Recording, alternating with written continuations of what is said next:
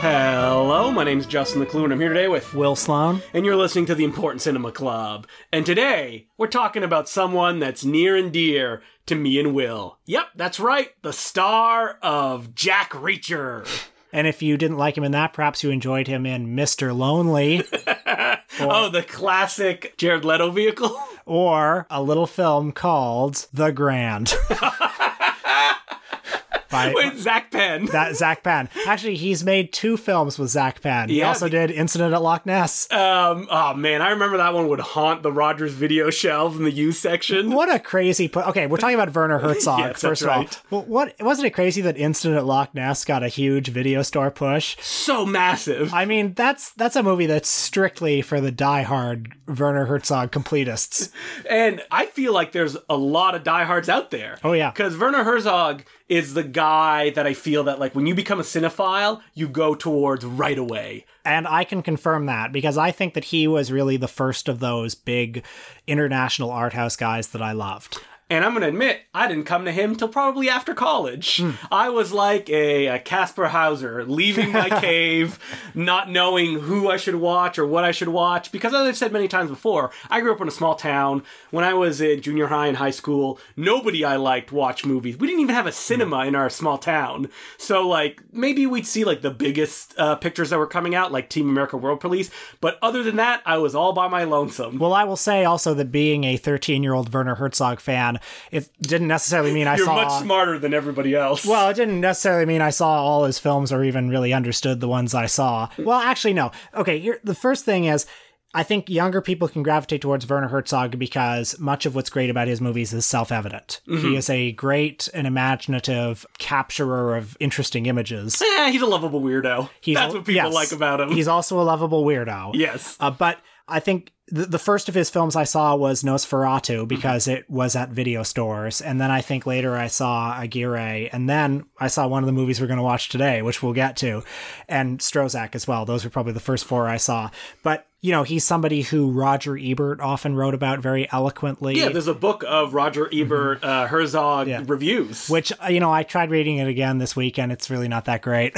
I mean, Herzog is a guy that, like you said, what's good about his movies is very evident. It's very tangible. Mm-hmm. Like, you watch something like Aguirre, The Wrath of God, and you can tell, like, they shot in the jungle, and it was tough. Klaus Kinski is there, I mean, he's not hamming it up, but he's like, there, chewing the scenery. Yeah, you know, in Fitzcarraldo pulls a boat over a mountain. Mm-hmm. It's an incredible thing to see. But also, if you're, you know, a young male getting interested in film, and you're very interested in these, like, super manly, self-styled auteur directors, there's no one manlier and more self-styled than this guy. Herzog loves to say that he's not an artist and that, like, he views films as, like, an aesthetic craft because that's what he loves. He loves to be a craftsperson. I saw an interview once where he said something like, you know, a director, like, works with his hands, and he said, "You can tell that Woody Allen has never milked a cow." So, Werner Herzog, he's a great publicist for himself. Oh, yeah. He's, like, really good at this shit. Not sure if you've heard it, but he was born in a small Bavarian village, and he did not make his first phone call until he was 17. And what we're going to read on this episode, it's all an Andy Kaufman-like act. When he goes behind doors, it just drops, and he's like, "Hey, how's it going? My name's Herzog." I'm sure you've heard all the stories, holding a gun up to Klaus Kinski on the set of Aguirre, The Wrath of God, which isn't actually true. I think he just threatened to shoot him. Yeah. Again, pulling a boat over a mountain, hypnotizing the whole cast of Heart of Glass. All these acts that have come to define him, like eating a shoe when he lost a bet to Errol Morris. Or going and filming at that volcano that was about to burst, which didn't actually end up bursting. Like, there's a bit of a Guinness World Records quality to his public persona that, you know, has done wonders to turning him into one of the most famous art house filmmakers ever, but also has inspired some skepticism towards him as well. You know, I think that was probably what I was experiencing when I finally became aware of who he was this level of skepticism. The fact that he was everyone's favorite filmmaker. That kind of like, well, have you seen Fitzcarraldo? And it's like, yeah, I have. Like, I remember going to like a little theater in the back of a bar to watch My Best Fiend, and it was like the classic image of hipsters, like all laid out on these couches going, as it played out. My Best Fiend, by the way, is not my favorite Werner Herzog movie. I think it's okay, but it's such a obvious like bit of brand management. You know, it's him saying, well, listen, you heard those stories about us threatening each other on the set of Aguirre, but don't get me wrong, he was the crazy one. And here's my quote-unquote affectionate documentary about how he's crazy. I think that kind of brand management is something that, I don't know if I consciously like rebelled against it, but it's something I didn't like. And because I didn't discover it as I'm like discovering all these figures, and so he could like stand out and be someone who did all this crazy stuff, like, do you think that Antonioni like climbed a mountain? I don't think so, but Herzog did. Yeah. And that's something that like, I don't know, it just rubbed me the wrong way. Yeah, I understand that. I mean, I should say that Herzog is one of my favorite filmmakers, and I think he is the real deal. I think that he does have, you know, his less brilliant moments, and he has his less admirable traits, as all filmmakers do. I know that some have accused him of being like occasionally being a bit of a Randian, but I don't actually believe that. Well, politically, you know, Herzog seems to be all across the map, depending on like where you want to attack him by, and that's something that's gone throughout his career. Well, the charge that he's kind of a Randian is, I think, more directed at the way he presents himself in Burden of Dreams, where he's like, "Oh, I'm this genius filmmaker." And, I mean, he always says that. He's like, "You have to believe it. You have to go for it." But really, the figures that are in his movies, like Aguirre and Fitzcarraldo, they're insane, and they're destroyed by their obsessions. Yeah. Or, you know, somebody like Strozek or Kaspar Hauser. Well, I think Herzog is occasionally victim to an anti-intellectual streak as well. He loves the naive innocent. Well, he's someone who will say stuff like, oh, I hate academics, like doing research on my films or kind of breaking them apart. I don't think that way when I make them. But then, like, if you read an interview 10 questions later, he'll very eloquently explain why he did something in his movie. Yeah, but I think his films are kind of full of these archetypes of, you know, the wise, uneducated person, you know, like Terry Gilliam-ish. Well, yeah, like one of the films we watched, we'll get to it, but Invincible has the little brother character, or The White Diamond, his documentary, has, you know, this wise native and it's a little condescending, I think. But I think that it's undeniable that he is a great filmmaker. Like, you just need to look at his classics, like, again, Fitzcarraldo, Aguirre, even Nosferatu. Like, those are movies that are just testaments to what he can do. Now, did he make some bad movies as well? Of course he did. Not many, though. No, I have to not say, many. His batting average is very strong. Especially in his prime period. I think what I like most about him is his curiosity. He's somebody who has filmed movies on every continent on Earth. You know, he's filmed a movie about the Dalai Lama, for God's sake. He's filmed movies about child soldiers. He's filmed movies about, you know, explorers in the Antarctic.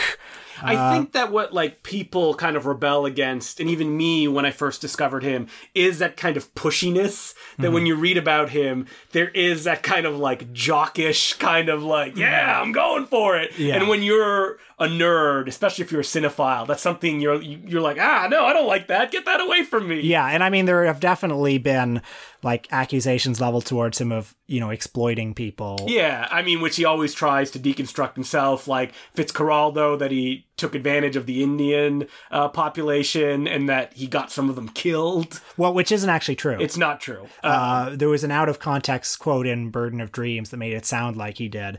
But, you know, he paid them very pitiful wages, but then he would counter that by saying, oh, well, you know, there was more than they were being paid for whatever work they were doing, or, you know, there was a debate about, you know, were the working conditions unsafe? I'm not really here to litigate that. And, like, is he just using them at, like, you know, how important are their lives compared to his grand vision to pull a boat over a mountain? Well, there's that idea of exploitation in almost all of Herzog's film. Like, even back when he made the documentary about the blind and deaf people, Land of Silence and Darkness, people came after him going, you're exploiting these people, like, you're making drama out of their lives, which he is, but he's also, giving them a document that they would not have. I mean, I think, any way, shape, or form. I can definitely understand that complaint, but I also think like Land of Silence and Darkness is a very beautiful and moving, empathetic film about, just it very much humanizes the subjects in it. It shows how responsive they are to touch and, love. Things that anybody is responsive to. And then other critics would get in his face, like, come at me.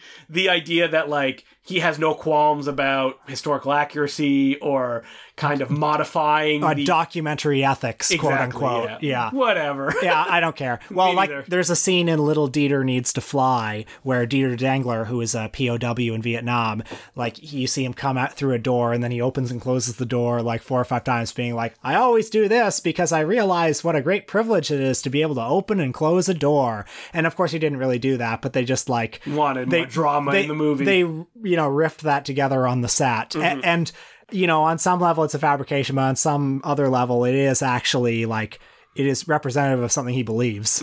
We had all this preamble about Werner Herzog himself to finally get to the meat of this podcast, his bad movies. Yes. Because we watched 3 of them. And the first one that we watched was Scream of Stone, one that I had never heard about, but Will Herzog, fan number 1, you had heard about this. I'd seen it before. It was made in 1991 after that big run of, acclaimed feature films. It was his last feature film for 10 years until Invincible came out.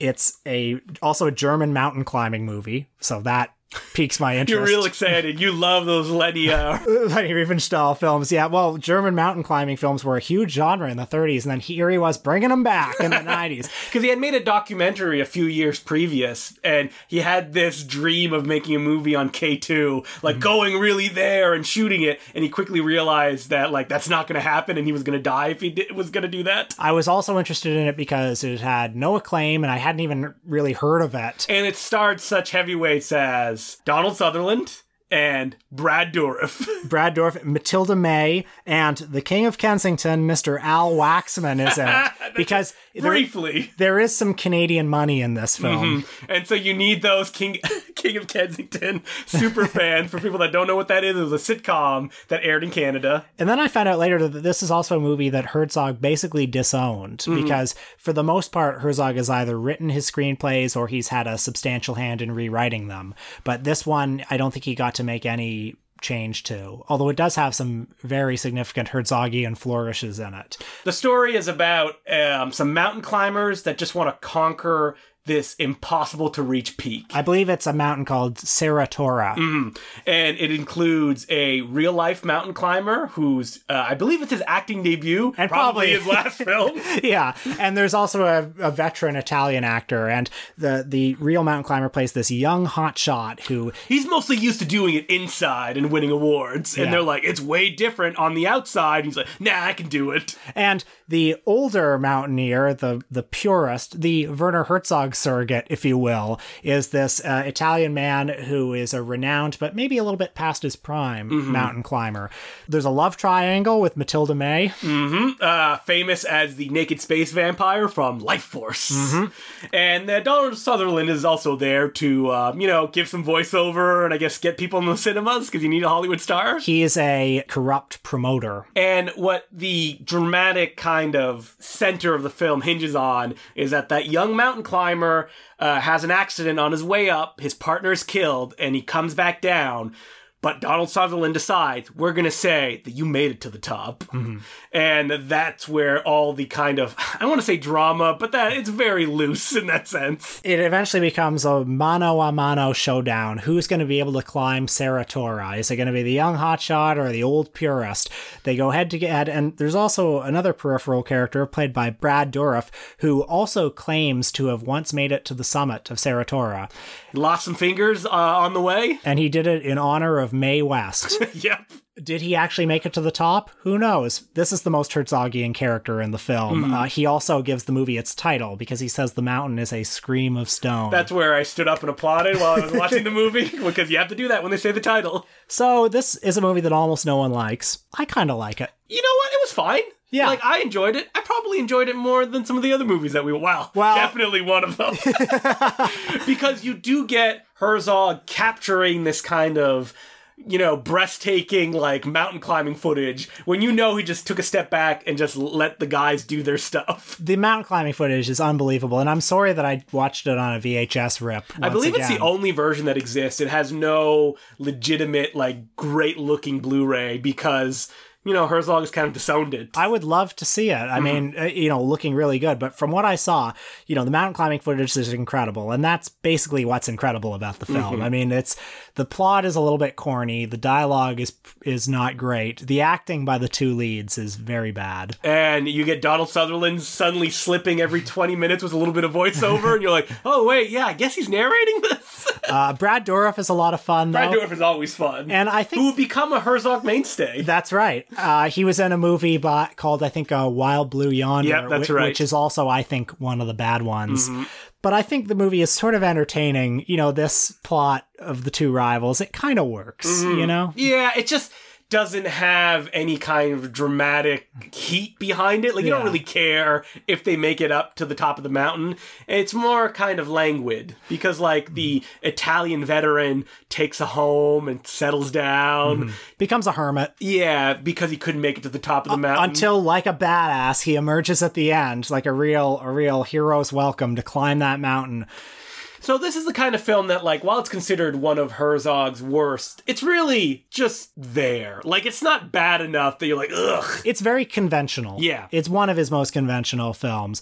It more or less ended his career as a fiction filmmaker for 10 years. He continued to make documentaries in the 90s, including, the very acclaimed Little Dieter Needs to Fly, Lessons in Darkness. I think a lot of the reason he was inactive in the 90s, though, was, maybe a little bit of that bad energy from Fitzcarraldo. Yeah, because it really haunted him for like decades. He was really torn apart in the German press for it, I think. And Burden of Dreams probably gave him a bit of I'm speculating a little bit, but I believe it to be true. Gave him a little bit of a reputation as this needless risk taker. I mean, when you see him interviewed now, he often will talk about how sane he is and how I always There's nobody more sane than the person that keeps telling you they're sane. He always says, I always make movies under budget and on time. Like he's clearly reacting a little bit to, the fallout from Fitzcarraldo. And I mean, his career, when I kind of became aware of him, reflected that idea where it was all kind of okay movies like Christian Bale and Rescue Dawn. I like Rescue Dawn. That. It's all right. Yeah. Like, it is that, again, a movie that, like, there it is on the Rogers video shelf. Yes. For $5. Yeah. But Werner Herzog, king of Rogers Video. He was, right? Because he kind of became popular again in a time where these films would get massive pushes on DVD. Oh yeah, Grizzly Man.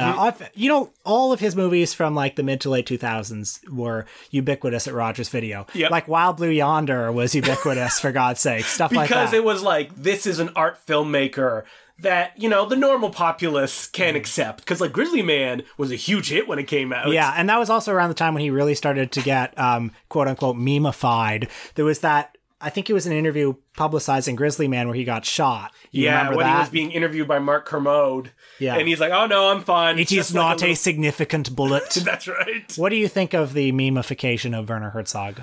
It's lame. Well, it is a bit lame. I mean, he's very complicit in it. Yeah, he loves it. Yeah, and it's fun. I mean, some of the stories are fun.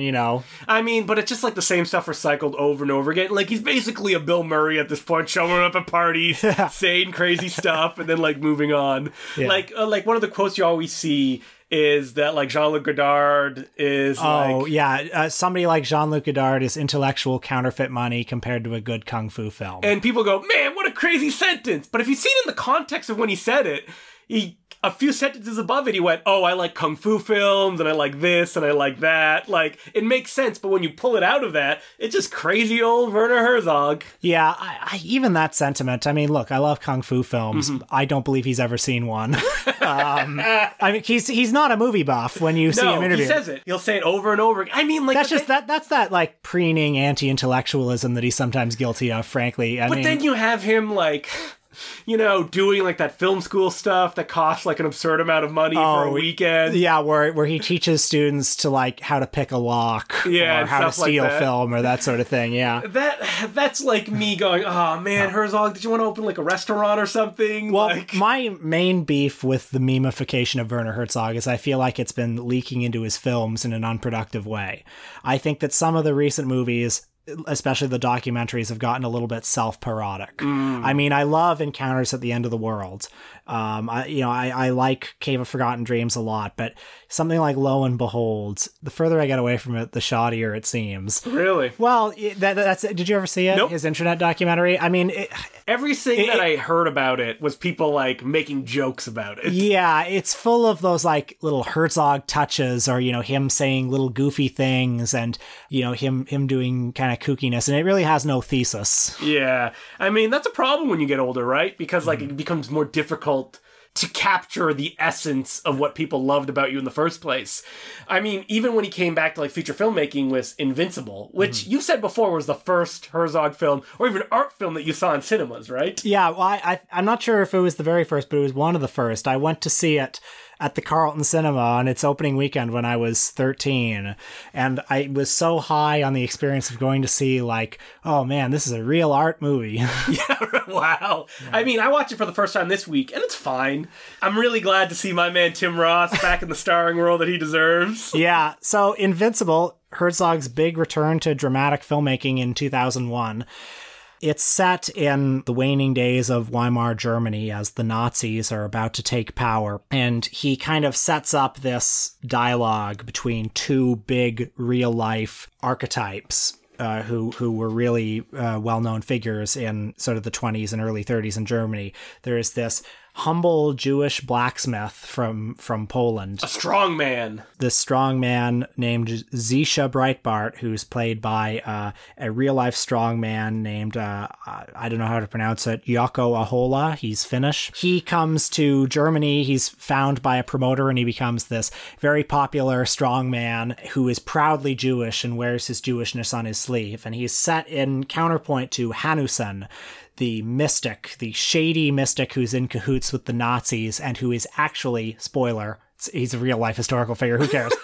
but spoiler, he's actually Jewish and he's hiding it. And he's played by Tim Roth.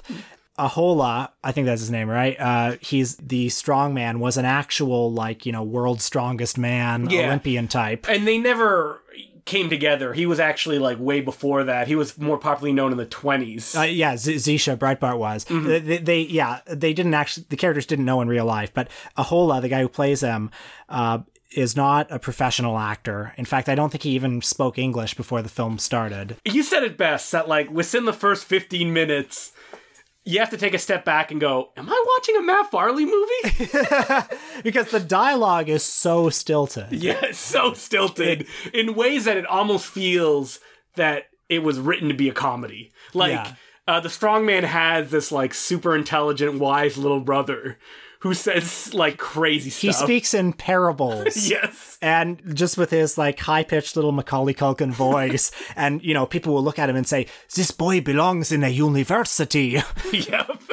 Or, everyone talks in so heavy-handedly. It'll be like, you and I, we are both entertainers. And Tim Roth, his performance is just straight up scenery chewing. I mean, that's every Tim Roth performance, right? Just you feel like he's going to choke on screen from the acting that he's doing. Mustache twirling villainy. And the big contrast in Hanussen and Zisha, not only is it what they represent as Jews in the early 30s or the late 20s, but it's also these acting styles. One of them is a very deliberate and serious and rather hammy actor, and the other is a complete non-professional.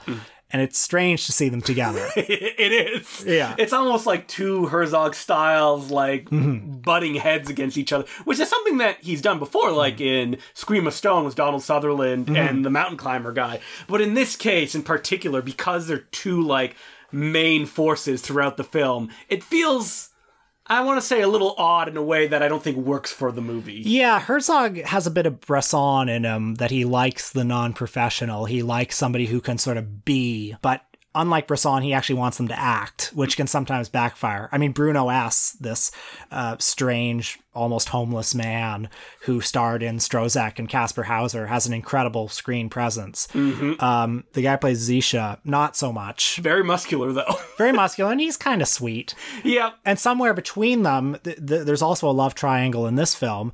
Tim Roth's mistress is played by this real-life concert pianist. There's a scene halfway through where she shows Zisha a tank full of jellyfish, and she says, "Oh, I wish I could replicate them with my music, their purity, their directness." And I actually think that's Herzog's mission statement with this film. He wants something totally earnest and unironic. And Zisha dreams of a train track covered in crabs as the train barrels towards it. Yeah. It almost feels that, like, if he had made it 20 years before, it would work better than it does when he's like, there's like almost like the tentacles of Hollywood's involvement getting around the picture. And I'm sure Herzog would argue against that. But Tim Roth is right there. And that's just reminding me throughout. He doesn't quite cast the spell over this movie that he does in some of his earlier films. A movie like Fitzcarraldo has this like hypnotic power to it, and there's a sort of consistency to its style. This one, yeah, you know, as you said, part of it feels very Herzog-y and part of it feels like a Hollywood biopic. Part of it feels like, yeah, like a Schindler's List or a The Pianist type film. And I think that, like, its dramatic denouement is very interesting in the way that it plays out. But, like, it's just, like, it takes a while to get there, and it feels like there's detours, and, like, Herzog films always have detours, but they're usually very interesting. And here it's almost like, all right, get along with it, and because you're getting these biopic beats, they're just knocking heads against each other. I mean, there's a reason this film isn't held in very high regard either, even though that it has great cover art, which actually promised me something that I didn't get in the film, which was like a Dr. Mabuse style kind of Weimar era German film, which this film is not. Yeah. I think the movie is very unsubtle, and to some extent it benefits from an unsubtle treatment. You know, like it's a movie that kind of wants to be this parable about these two clashing archetypes, but doesn't fully work. Nah, it doesn't. But now, speaking of great Herzog films, Salt and Fire. Yes. You saw this at TIFF. You're excited? New Herzog is coming out? Well, gonna buy my $70 ticket? It played the second Thursday of TIFF, so I knew that's probably a bad sign. But this has, like, superstars in the cast. You got Michael Shannon, a German actor I don't know. I looked up her credits, and she has, like, 100 of them. English, not her strong suit. No.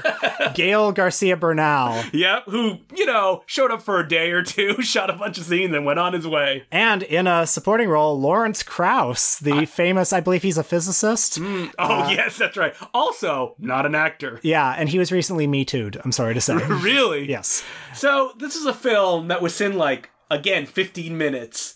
Reminded me of something that I see a lot, and it always saddens me when I'm reminded of it, which is, this feels like late period Dario Argento. Oh, yeah. How would you define that?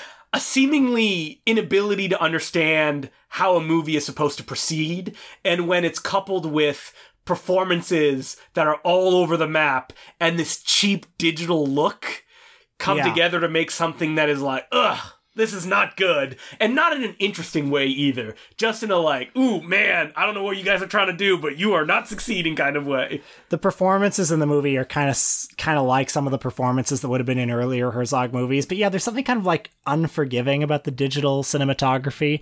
It's harder to create that otherworldly atmosphere with it. And like Herzog loves to capture stuff in like long takes because his love of theater comes out that way with no cutting.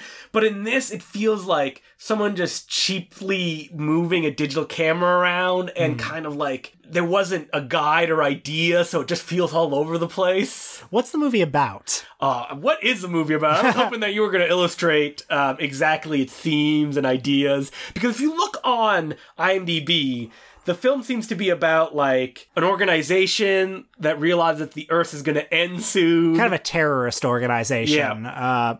Michael Shannon is this person who abducts this scientist, and they have these long and very stylized conversations together about environmental doom. And what ends up happening is that the scientist, played by Veronica Ferres, is carted out to the, I guess the salt flats. Yeah, you've seen it in a million car commercials. And is left on a small island with 2 young boys who are going blind. And boy, we get a lot of time with them in the I mean, that's the center around. of the movie. That's like, she just hangs out with them, and she doesn't know if someone's going to come and save her. She believes that she may die. And that seems like such a Herzogian, like, kind of idea that it turns into parody. Like, if you were going to make fun of Herzog, this is the movie that you would make. And it all... it all comes to a finale where Michael Shannon shows up and goes, "Oh, thank you for taking care of my boys. They will always remember this time. Now we must communicate with the aliens above. How shall we do this?" They take a bottle of champagne and they put it on a electric wheelchair and just let it go out into the desert. That is such self-parody. That's like, oh, what's the indelible Herzogian image that I can put in this movie? A bottle of champagne on a wheelchair going into the distance. It's like that penguin in Encounters at the End of the World. I mean, like, maybe Herzog, he just doesn't know where to go to at this point, and he just wants to give people what they expect of him. Like, I looked up his next movie, and it's a film called Fordlandia. Unfortunately, not about Toronto's ex-mayor Robert Ford. It's a powerful American automaker, Henry Ford, attempts to build a factory in the Brazilian rainforest. Sounds familiar. I'm like, Herzog. He's just like, they want me to play the hits, I'll play the hits. But I feel like it'll be like shitty digital photography. There'll be a bunch of stars and non-actors. And it just won't work as well as his old stuff did. I mean, you watched Queen of the Desert that came out in 2000. I watched 90 minutes of Queen of the Desert. I still have a half hour left to go. I'm sorry. It was really killing me. It's so boring. I mean, like, Herzog seems to be almost a filmmaker at this point in his career, kind of floundering to figure out what to do. Like Bad Lieutenant, Port of Call, New Orleans. Which I love. But that also feels like a very calculated move, right? And to go out on the circuit and be like, well, I didn't even see the Abel Ferrara movie. Because, like, he wants to give people what they want of him, which is this weirdness. Or, like, My Son, What Have You Done? Yeah. Which is, like, produced by David Lynch and is, like... I think that one works better than Salt and Fire, even though it's, like, touching... those elements of it, like it's not in full-blown parody mode yet. The weird thing about Queen of the Desert is it doesn't feel very Herzogian. If you told me he directed it and like I didn't know it, I would be surprised. Listen, he needs to pay for those restaurants. Why else would he start those film schools and stuff like that? Yeah. Which I don't know how much it is. I feel it's probably like $10,000 or something like that to go down for a weekend. But is he just a filmmaker who has reached the point that like he doesn't have anything to say anymore? I don't know. I think he's still capable of greatness. I mean, Into the Abyss, a documentary, is fantastic. I loved it very much. And also, Into the Inferno, the volcano documentary, I think is good fun. I think he's at his best when he is at his most modest as a filmmaker.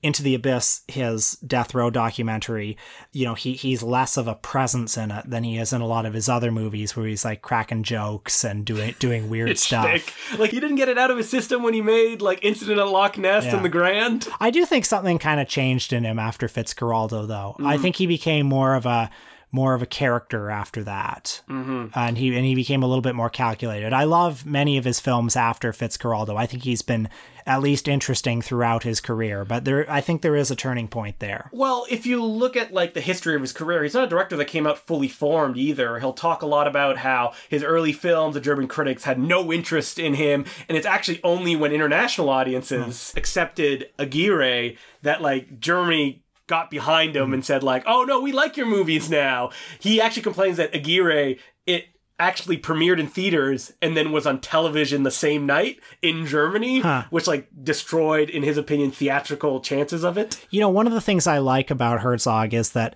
he's not a cinephile, and his films don't seem to bear a lot of recognizable influences, at least not cinematic influences. How amazing would it be like if he did admit eventually he's like, no, I love cinema, I watch everything. Like, I mean, I would be surprised because it's not reflected in his films. No, he's always straining to like do something different. Yeah, and I also feel like he's not necessarily a director who speaks the language of cinema in the way that somebody like an Alfred Hitchcock or a Roman Polanski does. Like, those are filmmakers who, like, it's all about like the cutting and the camera angles, and they communicate and are masters of like building tension.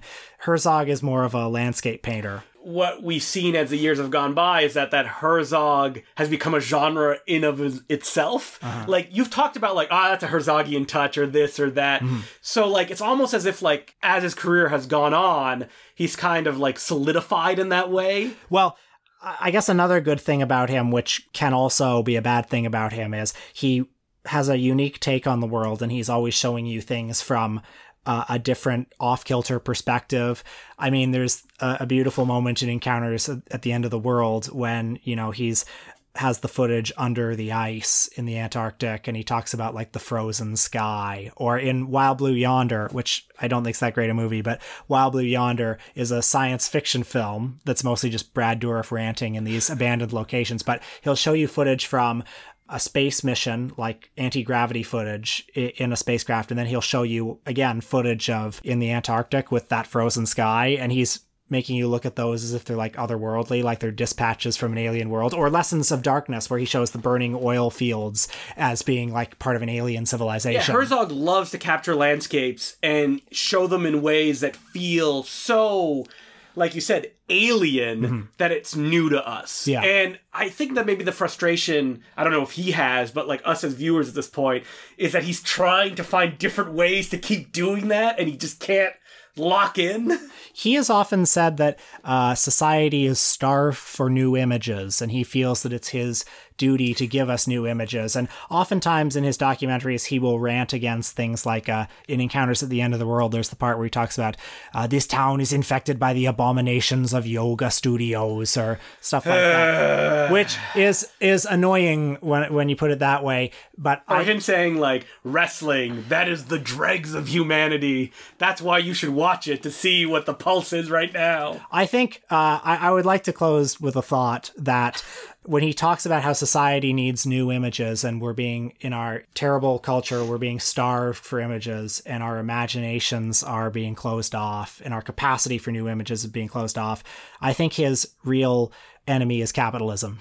Oh, you think so? Well, it's gentrification. It's the closing of the mind, the limiting of what is possible. The idea that capitalism is the best system that can be or that ever will be. Like, how is it possible to create new images if that is what we're told? So that's my thought. I agree with you, Will. However, I don't think Herzog is consciously political, and I feel like he might not even realize that his enemy is capitalism. All right, well, that's the end of this debate. Let's move on to the other players. No, I agree with you, and that's why, like, the fact that Herzog has been playing the game of capitalism so much more lately, like the memification, that's what's, a little dispiriting. That's why it's so depressing to me that he made that internet documentary that was, like, commissioned by, I don't know, some company. Probably, like, MySpace or something like that. Yeah, and, like, Elon Musk is in it. I mean, fuck that shit. Okay, so you can send us letters, as per usual, to importantcinemaclubpodcast@gmail.com. And this week, our Patreon is about kind of forgotten oddities. Films that I don't think me and Will would consider classics, but we wanted to talk a little bit about. So we watched Liquid Sky, which is a movie that's getting a lot of attention these days, and we watched a couple of other ones that are going to be mysteries. Yeah, you have to actually pay and become a Patreon subscriber if you want to hear them. I can promise you that one of them you've probably never heard of. Like, guaranteed. Probably most of them. Yeah, probably most of them. You're right. Yeah, so Discoveries, ahoy. Yeah, so check it out. It's at patreon.com/Important Cinema Club Podcast. And remember, we want 150 subscribers this summer. And we're pushing for it. Get on there. A bunch of people recently became Patreon subscribers, and I really appreciate it. But we need more. It's not enough. Boy, it'll be embarrassing if we don't get there. 250? Yeah. I've looked at graphs, and it's interesting how, like, every month it goes up higher, almost the exact same level, which is weird, which makes me think that, like, we're just doing this one thing and we're doing it okay, and that's getting more and more people. But we want it to shoot up into the stratosphere. All right. Again, yeah, celebrities. That's the only way we can do it. All right. If you know a celebrity, let's get him on the show. Yeah, on the show. Yeah, then they'll retweet it and stuff like that. Yeah. We'll be... Who could we do? Roger Corman, if he wants to come on. You're good friends with him. You've interviewed him. No, I want to do like a big star like Jennifer Lawrence or Brad Pitt or let's... Darren Aronofsky? I don't know, like a movie star like Chris Pratt. Let's get somebody who's famous. Yeah, like who needs to advertise stuff that's coming up? Summer movies that are about to be released. Who are the big stars? Tom Cruise. Let's get Tom Cruise. Mission Impossible's coming out. Tom Cruise, come on here. This is called... Listen, you only did one other podcast, The Nerdist. Not looking too good right now. Yeah. Come and do the Important Cinema Club. That'll put your name back on you. Is that the promise we're making, that if Tom Cruise comes on this podcast, we will make him famous? So, Tom, give us a ring. Yeah. And so next week, if we get to 200 Patreon subscribers, we get Tom Cruise on the podcast. Promising it now. I think Are we going to do a Tim and Eric style? Like, look, it's Tom Cruise. It's really Joe Estevez. I would love if Joe Estevez came on this podcast. Well, he's very gettable, I think. Yeah, you think so? Yeah. I need to read his autobiography. Isn't it like, it's like polishing off the sheen or something like that? Oh, nice. Giving Charlie Sheen a blowjob? Is that what that means? It means stepping out of the shadow of his brother Martin Sheen. Well, I mean, he didn't really. Good luck. I love Joe Estevez. Yeah, he's great. So next week, we're talking about Bud Boetticher, who's a Western director. And you may not have heard of him because he doesn't really have that stature that someone like Sergio Leone or Clint Eastwood or even like a Don Siegel has. But he's one that's had an impact on all these filmmakers. Like, they released a DVD set a few years back, and like Clint Eastwood was on it, Martin Scorsese was on it, like all these people talking about how Boetticher was so important for them. Is he a filmmaker you're very familiar with? I've never seen a single one of his films, and that's why I want to do this. I want to get into it. It's weird because like his films aren't in that kind of like public consciousness, like Ride Lonesome, The Tall T. I think he's one of those like Cahiers du Cinema guys, filmmakers. You know? His films are very familiar. I know I've watched a couple, but I don't know which ones I've watched. Okay. So I'm gonna do a bunch like Ride Lonesome, The Tall T. There's a Blu-ray that was recently put out in the UK, but it's region free. And are you gonna be watching them off of that? Or? Yeah. And I'm really glad because for some reason we haven't done any Western filmmakers or the Western genre at all. Wow, is that true? Which is a massive favorite of mine, unless you count Clint Eastwood. Yeah, right. And that was way early. But like, I love Westerns, American Westerns, spaghetti Westerns, Euro Westerns, love them all.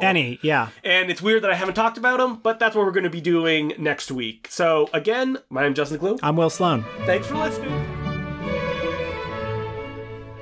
Welcome to the Important Cinema Club Book Club. Yeah! We're talking about... Oh man, Wishbone's here! We're talking about... What's the story, Wishbone? You gotta change it though, like, what's the story, Important Cinema Club? And just like Wishbone, when you listen to this 10 years from now, we will both have passed on. It was the great John Waters who said, if you go home with somebody and don't see books on their shelf, don't fuck them. Mm-hmm.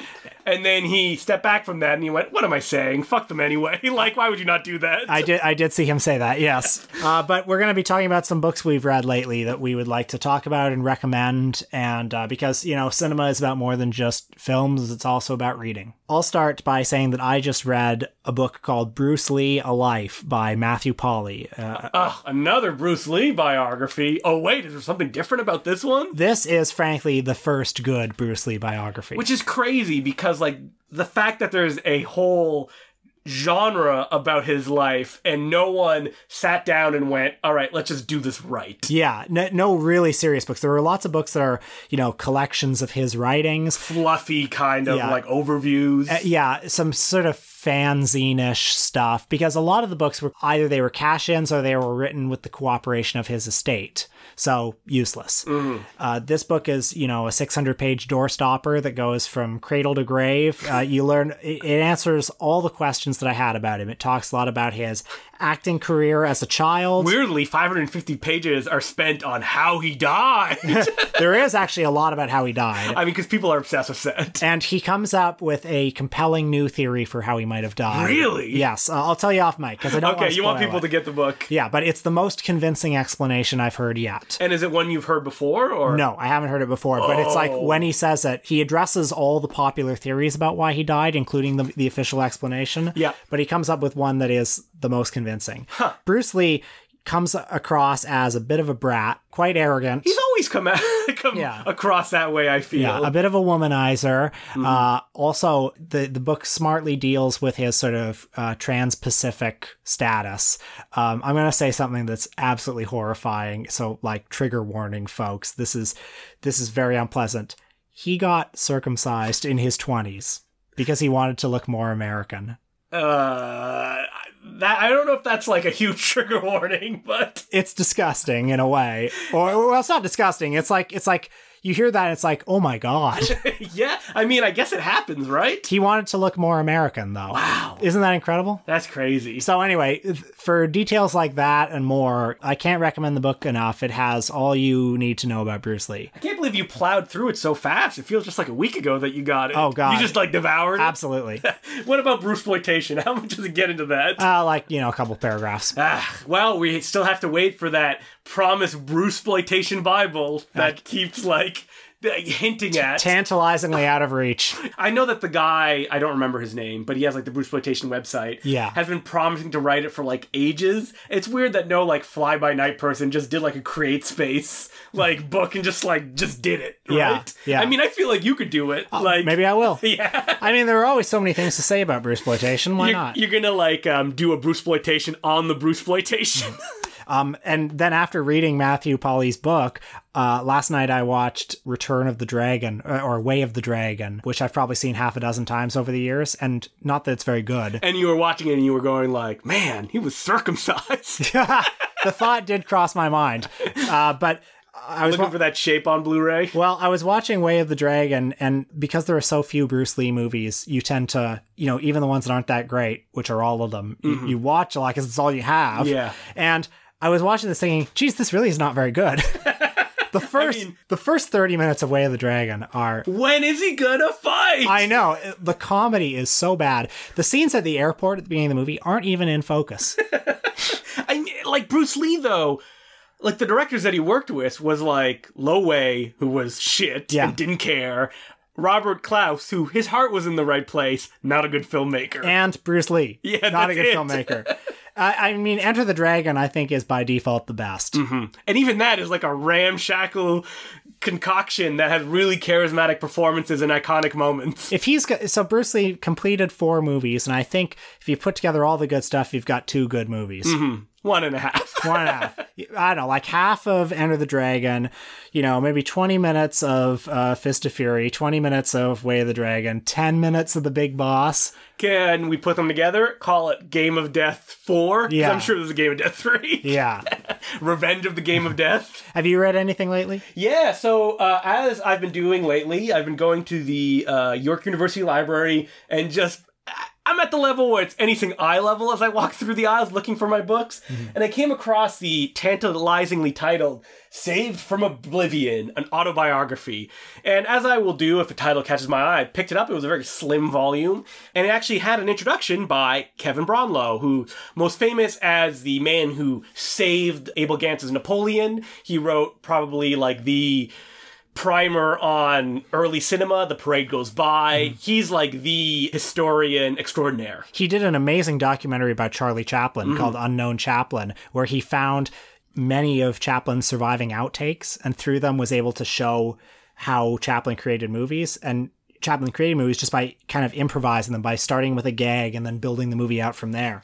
So this guy does this foreword where he talks about how like this director has been forgotten and he only came into Kevin Brownlow's mind because they were interviewing David Lean and David Lean said, oh, one of my favorite filmmakers is named Bernard Verhoeven. And Kevin Brownlow was like, well, I don't know who that is. Like, I've never heard of him. And when he did research, he discovered that Bernard Verhoeven made a bunch of quota quickies Because in Britain during World War I and World War II, you could only show British movies. And essentially what filmmakers from around the globe figured out was, oh, we should get people to make movies in places like Canada.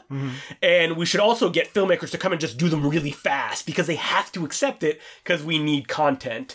So Bernard Verhoeven made a bunch of films like that. And what Kevin Brownlow discovered was that the filmmaker was still alive. He was 95 years old and he was still kicking. I believe he was still working, and he got him to write an autobiography. And what this biography is the document of a journeyman director in these really crazy events. So you get him during World War II and he's shooting in Austria, and the guys that he's doing his ski stuff with, he's shooting like a ski adventure picture, are revealed to be Jewish people, so they get chased by Nazis with machine guns. You get him as a filmmaker who, he shot this like train picture and he needed like outside shots, so he just went with his wife and like put the camera on the tracks as the train was coming toward them and just ran off before it arrived. He's also a filmmaker that every movie that he made, his write-up on it ends with, well, I would have liked to do this or that, but I had to blah, blah, blah, blah, blah. Yeah. Like the definition of a journeyman filmmaker. Yeah. And I think that like the book is very short, which is good. It does get into his personal life, because this is definitely a man writing something like at the end of his days. So you get like a whole chapter about him as a kid, and you're like, nah, no thank you, I'd like to skip that. Or him and his wife, which he admits, and you can feel almost the tears draping down his face, that like he cheated on her and it was really difficult when she found out. And he admits that like, and I cheated on her a lot as time went on, like I couldn't help myself, so on and so forth. And what's really interesting about him is that he was still very politically like conscious, and that actually led to his filmmaking career just ending because he was called out during the blacklist. And because of that, he had to go to a different country, and he didn't have a passport, and he had to do something different to make money, and he just never really got back into film. He became an architect. He would like flip houses, is basically what he ended up doing. But it's like a fascinating life, and if you can somehow come across this book, I would highly recommend it, because like this perspective on a filmmaker is really interesting. None of his movies are available on DVD. A few of them are released on like VHS. Probably his most famous one is called The Ghost Camera, and was like a quote a quickie. He co-directed a film with Edgar G. Ulmer. Oh wow! What was it called? That really it was like So Young, So Dangerous, or something like that. I don't even know it. Jeez. And he doesn't mention Edgar G. Ulmer in the book. Ouch. Yeah, he does. Does he mention the movie? He does, yeah, and he mentions filming it and stuff like that. Like he's writing his biography, so he'll always mention how he like did this one special thing to give the movie a little bit of spice. But then when you watch the film, you're like, yeah, it's fine. Like, yeah. And I mean, what's really interesting too is that he was actually an American who ended up in Britain, so you get that like stranger in a strange land kind of thing going on as well. Oh, sounds. Have you watched any of his movies? I did. I watched The Last Journey, which is his train film, and it was fine. Yeah. And like the fact that it was fine and people are like, oh, this is his best in the foreword, they're like, we're gonna have to rewrite film history now that we know about this guy. It's whoa, slow your horses. But the fact that he, like a 95-year-old, was able to look back and write about his life in this way is something you don't hear about a lot. And the fact that this book exists, it was published by Scarecrow Press, who are the kings of publishing, like, oh, this guy was a screenwriter for Poverty Row, so let's give him a book and publish it. Or let's publish Kurt Siodmak's autobiography, which is like 800 pages. It's good that those places exist, even if these books will disappear and you can only get them for like $500. Well, folks, next time you're at your Barnes & Noble, that's 2 recommendations for you. Check them out.